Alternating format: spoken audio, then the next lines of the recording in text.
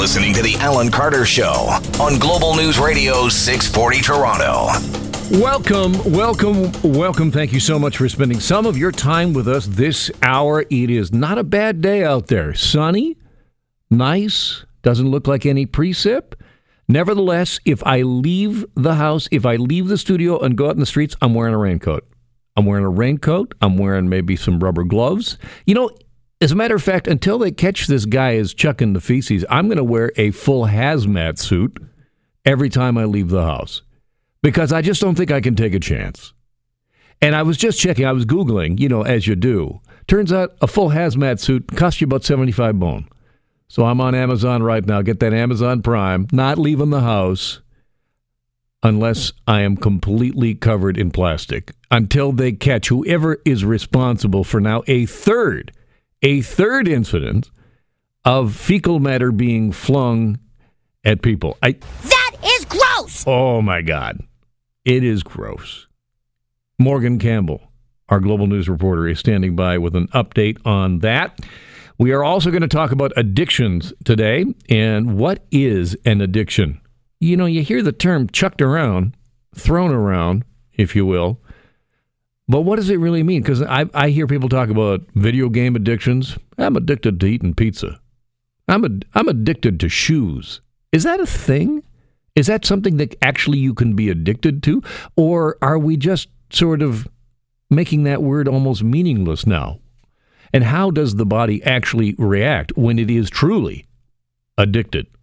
All of that is coming up, but we begin with Work to Rule because teachers in Ontario's public elementary and high schools have now begun administrative Work to Rule campaigns. And the attempt here is to put pressure on the Ford government at the bargaining table. Bargaining is still ongoing, but the unions have decided that they are going to put extra pressure. And in fact, here is the email blast that came out from the Elementary Teachers Federation of Ontario this morning. Gives you a sense of what the motivation is here. Quote, EDFO puts government's feet to fire with Work to Rule strike action starting today. Feet to fire. Meanwhile, the Minister of Education, Stephen Lecce, says contracts can be achieved if both sides are reasonable and called the Work to Rule actions, quote, regrettable. This escalation to a partial withdrawal of services, including targeting math supports and report cards, hurts our children the most, said Stephen Lecce in a statement. Now, during this Work to Rule, high school teachers will not complete ministry data reports or participate in ministry or school board-driven professional activities. That's on the high school side. On the elementary side, there is no participation in EQAO and some other things and other administrative duties. Teachers were handing out information, little sort of cards today, little pamphlets, standing outside of schools as kids went in and parents went by. And here is teacher Carlos Tavares this morning at Don Mills Collegiate. Yeah, we're handing out pamphlets to inform the public of what the issues are, at least the issues that we see, and we want them to know what's going on with the education cuts in terms of safety, equity, and access to the programs that students need. That is a teacher this morning on an information picket, handing out information and pamphlets to parents and to students as they came into school to try and explain what Work to Rule is all about and what does it mean. Now, the Elementary Teachers Federation of Ontario, which is by and large the slightly more militant of the two unions, if you're looking at both high school, which is OSSTF, and then elementary, which is EDFO, it has in the past been more militant, has gone out on strike, and has begun labor action without any notice at all. They can't do that anymore because there is a new provision in the act that says you have to have 5 days before any job action begins, and EDFO gave the 5 days, and here we are. We are underway. Sam Hammond is the president of EDFO and was speaking this morning on Global's morning show to our host, Anthony Robart. And here is something interesting that he had to say about not impacting students. We've been very careful in terms of implementing this work to rule phase 1, that it will not affect student learning or students, the environment for that student learning. And we've done that specifically because we've got a lot of support from parents across the province, and we've been listening to them, and it will be all administrative items that are withdrawn as of today. Did you hear what the key takeaway from all of that is? A lot of words strung together there. What's the most important thing? What did you hear? You know what I heard? I heard phase 1. Phase 1. So talk all you want about not impacting students, and there is some discussion. I mean, the Ministry of Education says, well, this does impact students. Well, the union says it doesn't. But keep in mind, phase 1 of keeping the government's, or rather putting the government's feet to the fire. Put a little more coals on there. Toast up those feet. Here is another clip from Sam Hammond, and I want you to listen to this because what in the world, what the heck does all of this have to do with the education file? We can't afford to waste $231 million on getting rid of green energy projects. Frankly, we can't afford $1.8 billion in corporate tax cuts. We can't afford to break a beer store contract that could cost up to $1 billion. There's not a deficit problem here. There's a revenue problem, quite frankly. Real quick, in the few seconds that we have, are you prepared to strike? We haven't determined. Would it go to this? Yeah, we haven't determined that yet, but our members across the province are prepared to do whatever it takes to get a deal that's fair and respectful for students and their profession in this province. That is Sam Hammond, who is the president of the Elementary Teachers Federation of Ontario, which has begun work to rule today with teachers in elementary schools. And what was the takeaway there? A couple of things. The government doesn't have a spending problem. It has a revenue. What is that? And what does all of that have to do, the green energy and all the rest? I mean, basically what Sam Hammond is saying there is that, yeah, okay, sure, the government has passed legislation that says it's going to cap wage increases for public sector employees at 1%, but it's not about the spending issue. It's not about the deficit. That's not what's important. And then look at all these other things they're spending money on when they should be spending money on education. That's a bit of whataboutism. That's a bit of trying to move the conversation to something that it is not, which is what kind of financial compensation should teachers be getting? Because, the union understands at the end of the day, if the conversation is about teacher compensation, they're going to lose. They'll lose public support. What they have to do is they have to constantly reaffirm that this is about teachers, or rather about students and about safety and all of those issues. Not about the money. It's not about the cash.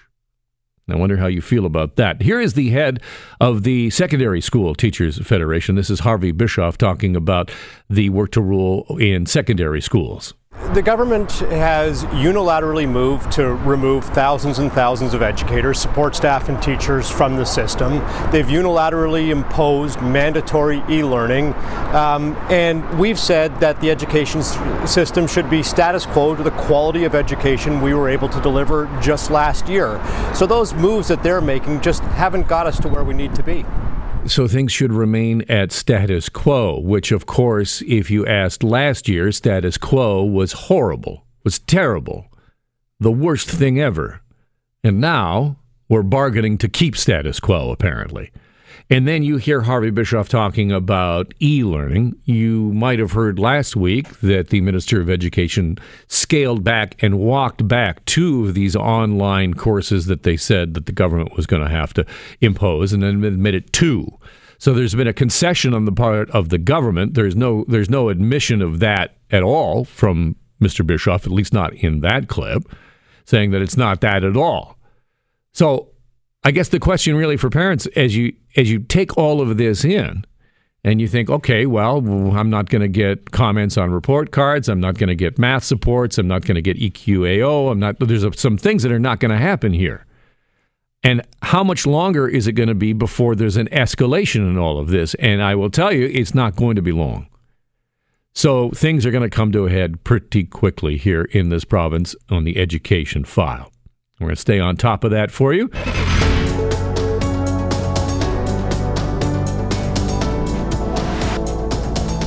Oh my goodness, this story is just so gross. It is a revolting story, and not only that, it also prompts within, I think, all of us, a sort of a 9-year-old boy reaction. That is gross! Toronto police say there has been yet another incident involving someone throwing feces at another person at the University of Toronto campus. Officers were called to College Street, just west of University, shortly before midnight for reports that a bucket of feces was dumped on a female victim. Now, Monday, police had released a photo of a suspect in the first 2 assaults that were taken for surveillance camera footage. These were at the 2 libraries, both at York and also at Robarts Library, at the University of Toronto. In the footage, the suspect appeared to be carrying a bucket. The man has been described as in his 20s, medium build. He was last seen wearing a black hat, blue top, light-colored pants, and black gloves. Now, the suspect in the 3rd assault has been described as a black male in his 30s with a medium build. He was wearing a yellow hard hat, blue shirt, and gloves, and police do believe it is the same suspect responsible for all 3 incidents. And police are saying that person, when found, could very well be charged with assault. Here is the mayor talking about the poo thrower. You just can't understand why anybody would go around and do this kind of thing. I just hope that people support the police in trying to track this person down. This is a person to me that has some very serious issues, it would seem, but the most important thing is that the person be tracked down. And if you look at the number of people who seem to have been in the libraries when these things happened and reported on what they saw and experienced, it may really help the police if they come forward with every single bit of information they have to help the police get this person off the streets and find a way to bring them to appropriate justice. That is Mayor John Tory talking about a third reported incident of feces being thrown at somebody in Toronto. I'm just hoping this doesn't become a viral thing. Like it's all of a sudden now it's a TikTok issue. Everybody's making TikToks of chucking fecal matter. That is gross! You know what? I don't put it past Gen Z. Don't okay boomer me either on that. Here are some of the students, some of the people who are at U of T talking about the incident. It was almost like fictitious in how absurd it was. Like some guy actually came up and dumped feces on another guy. Dude. Kind of makes me want to avoid the library right now. If a person like that can get in, whether it's a student or an outside person, that is a safety concern. People can get sick from getting feces thrown at them. Yep. That's an issue. Yep. That is 100% true. Hundo P. See, I told you, it's going to bring out the grade 9 kid or the 9-year-old kid in everybody. I'm just making poo jokes and hey, listen, fart jokes and all of it. But it's serious. And I tell you who's seriously looking into this is Morgan Campbell, who is our global news reporter who is doing the story on this today. Hi, Morgan. Hey, Alan. What's the latest? You got any update from cops on us for us? Yeah. I just spoke with a constable about an hour ago. So what we know right now is the Home Depot bucket that was used in the assault yesterday is being tested right now forensically. They're not just looking for fingerprints, Alan, but they're actually testing what appears to be the fecal matter. They say it looks like fecal matter.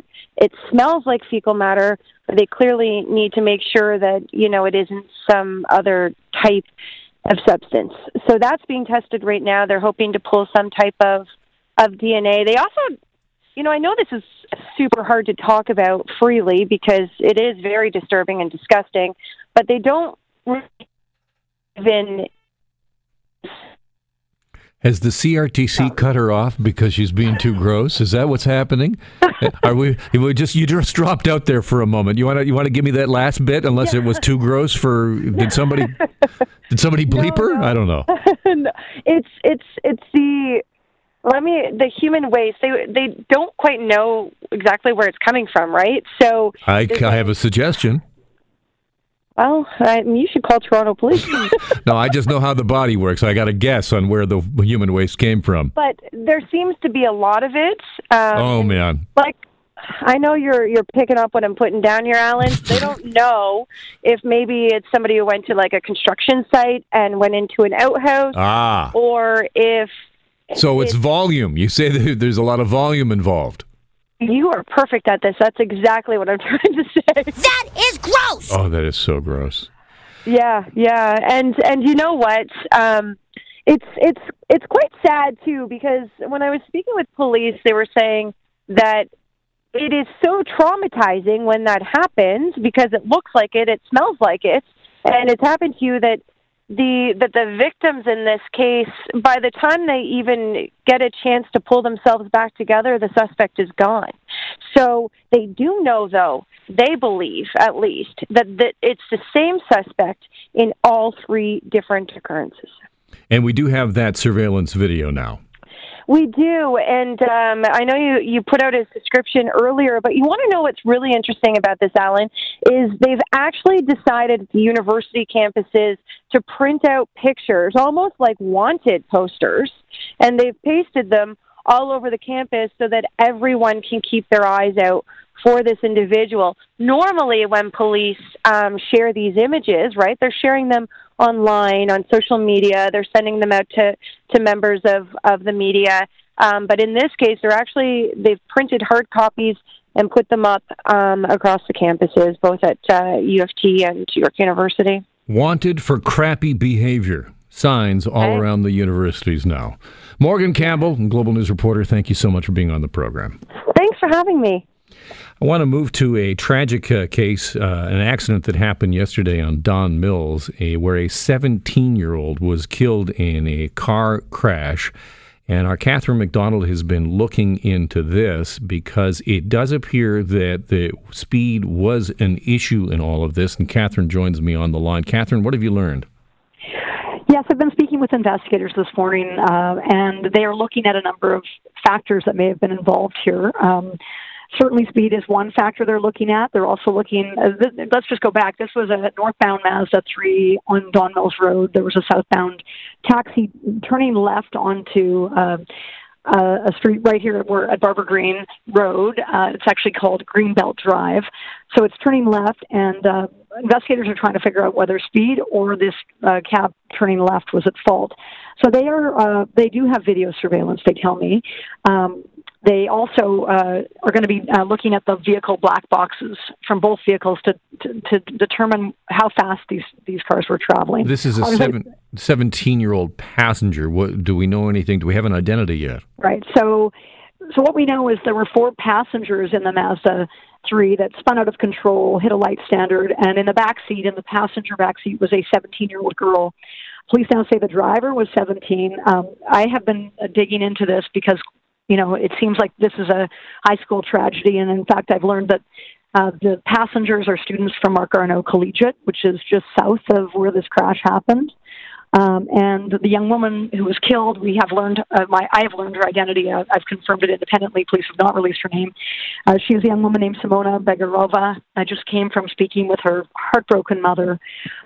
These are Slovakian refugees. They came to Canada in July of 2018. And Simona was attending school. She was in grade 12. They still have yet to get their refugee status, but you can imagine this was the beginning of a new life. One of 5 children, her mother said 2 of the older children remained in Slovakia, and all she could say to me through tears and through a translator was she went to school and she never came home. So it's heartbreaking, and I asked her, have you spoken to the other passengers? She tells me that Simona was in this car with her boyfriend and another young woman and her boyfriend, and she said they were just going for lunch, and the other 3 walked away with minor injuries. They all lost consciousness. So it's up to police now to figure out exactly what went wrong. I just want to play a little bit for you from Sergeant Jason Kraft with Traffic Services talking about the debris field and what it indicated to him. Looking at the debris field and my experience behind me, it does appear that vehicle hit that pole at some speed. It does, obviously, early in the investigation, Catherine, but from everything that witnesses have seen and the video of the incident there, it does appear that car was traveling at an excessive speed. Based on the stories, these fatalities I've done over the years, I'm sure that they're going to find that out when they do download that black box from the Mazda. And again, this may end up being a case of a young driver, an inexperienced driver. If he was 17, he would have had a G2 license. And, of course, with that comes a lot of responsibility. And, this is such a tragedy. Perhaps this is a case. And again, this is not confirmed because police are still trying to figure out exactly how fast that car was going. But it may turn out to be a case of a young driver and an experienced driver who was going way too fast. Catherine McDonald is Global's crime reporter and is looking into the story. And thank you very much for being on the program. You can see Catherine's story tonight on Global News. Thanks, Catherine. You're welcome. All right. Obviously, a very tragic story and something to keep in mind. I don't know. I mean, obviously, you may not be a teenager, so you may have some experience. I know that myself, just driving recently in the last couple of years, maybe in the last 18 months, I have decided, or at least changed my attitude about driving. I do not take chances like I used to. And maybe that's just a question of being older and wiser, or maybe it's just that it has become so harrowing on the roads recently. People just seem to be so short-tempered and in such a hurry that it seems more and more dangerous, not just for pedestrians, because we've talked a lot about the issues with pedestrians and how unsafe it is in this city to be on foot, to be a vulnerable road user, but it is also increasingly unsafe to just be in a car. And it's something to keep in mind.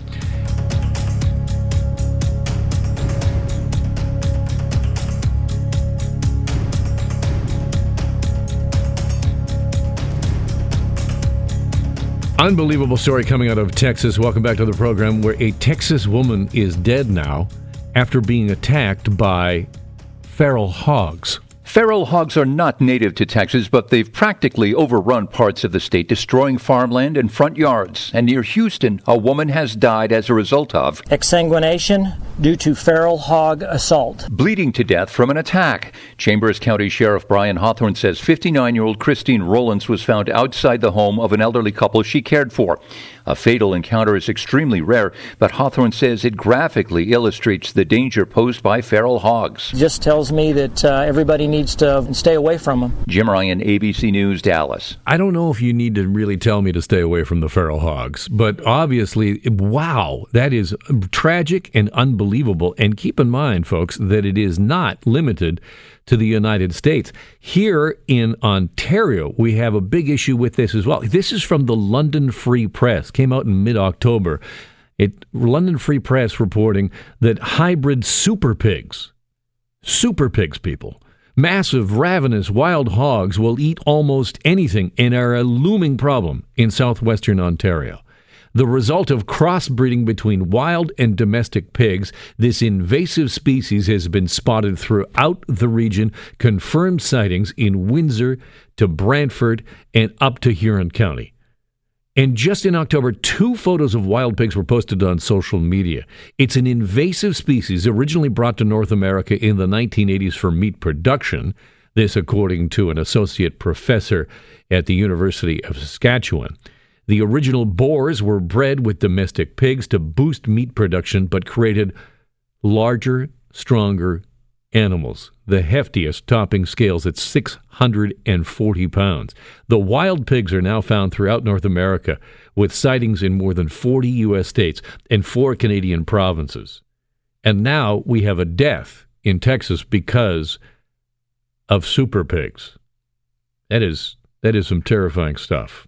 Did you watch any sports last night? The Raptors beating the 76ers, holding Joel Embiid scoreless. Remember him from last year? Joel Embiid, this is the clown that does the airplane move. This guy, clown. The Raptors are still perfect on their home court. I love cheering against the 76ers, by the way. Remember at the beginning of the season, many thought that they would contend for top in the East with Milwaukee. Hasn't turned out that way. The Raptors are ahead of them. Raptors holding Joel Embiid to 0. Zilcho. Goose egg. Oh, how you feeling about that, Joel?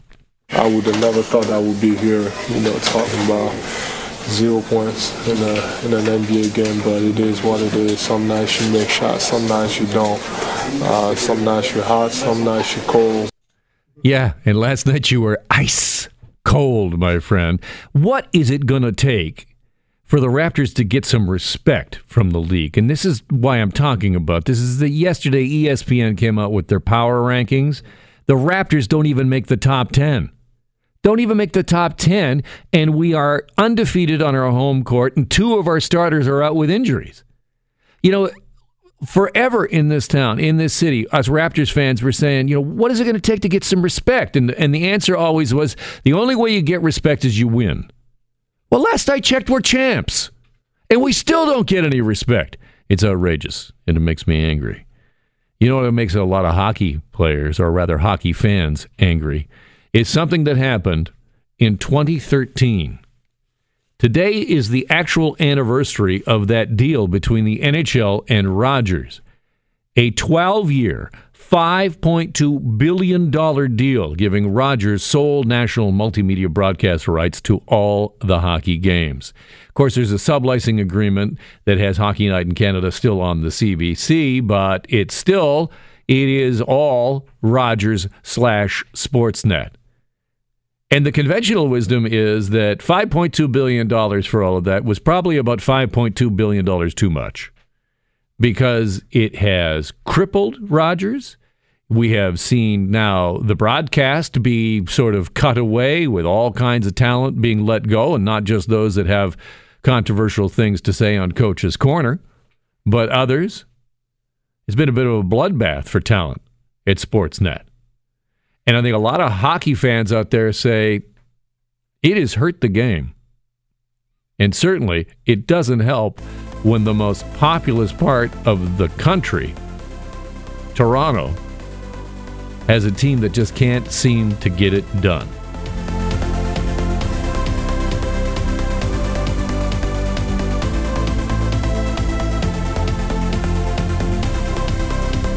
Welcome back to the program. What is going on with the former owner of Papa John's Pizza? John Schneider is at it again.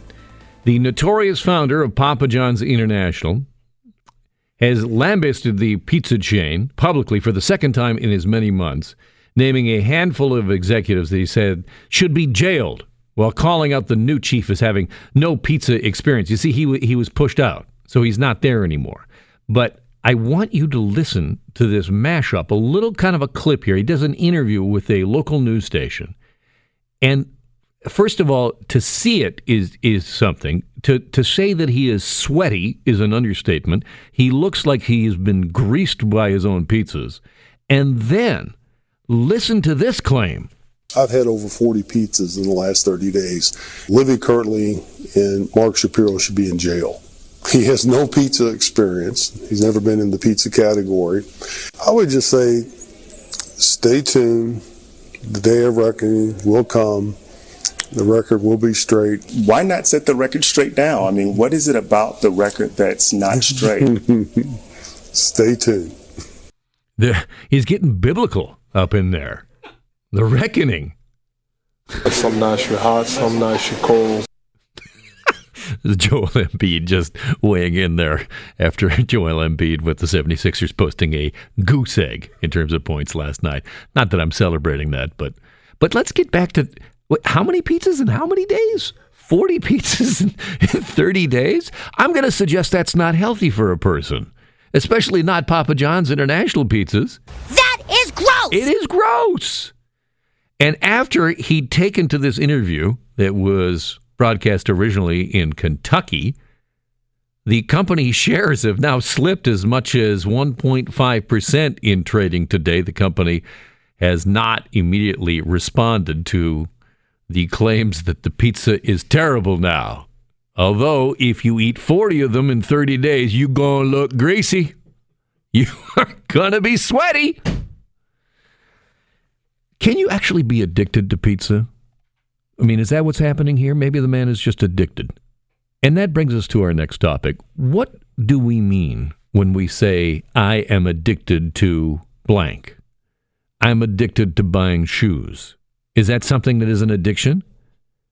I'm addicted to playing video games. Is that an addiction? Can you be addicted to cannabis?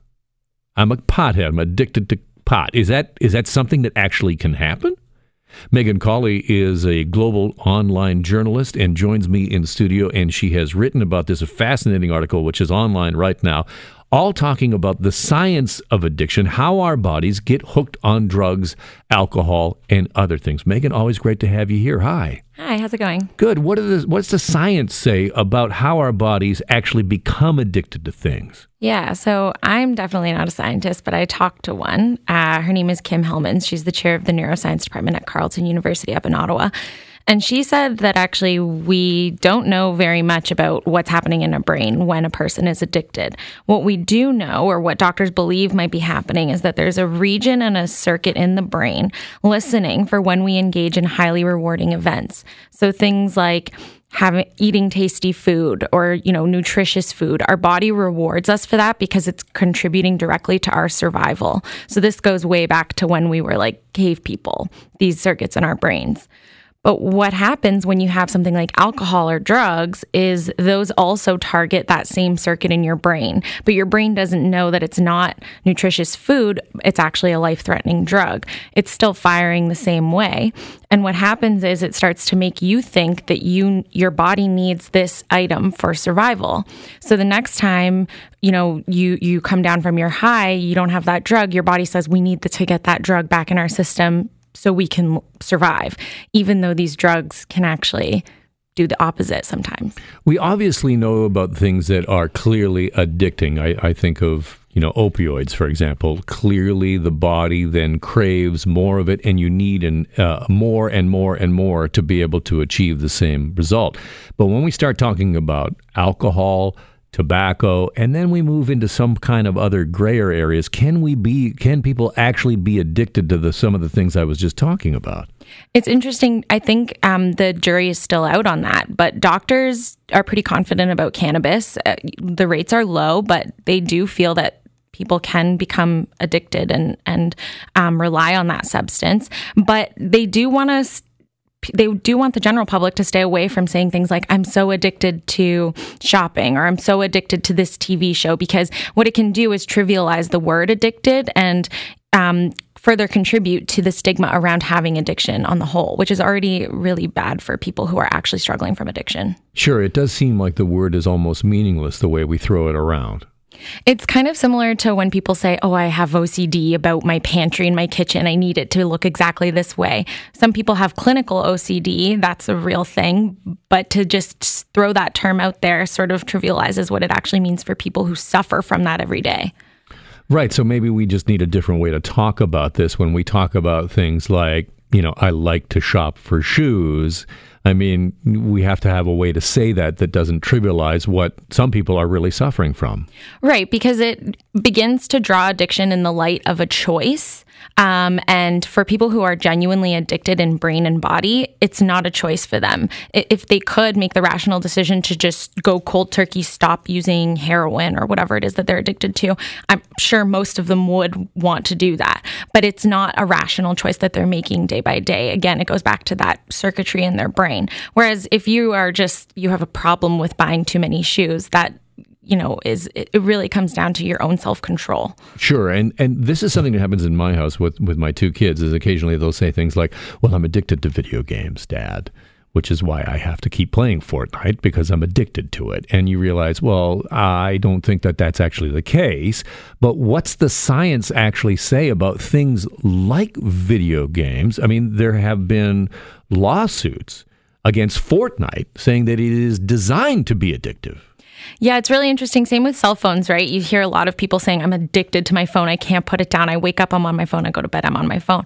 I think doctors, where they're at right now with this science, is that they know the same circuits are firing in our brain when we use these products. So video games make us feel good. They are very rewarding, and they do have that addictive quality. I don't think the medical community is prepared to say that you can have a genuine addiction to that in the same way you can be addicted to something like alcohol. But I think that research is currently being conducted right now. And again, I think we run into a problem just with the vernacular and just with the words that we use. So it's almost as if we need one word for clinical addiction and another word for something that is so highly rewarding that you can't seem to stop it, but it is not clinical addiction. Right. So I thought it was interesting. The Center for Addiction and Mental Health defines addiction as the presence of four things: a craving for it, a loss of control of the amount or the frequency of use, a compulsion to use, and use despite the consequences.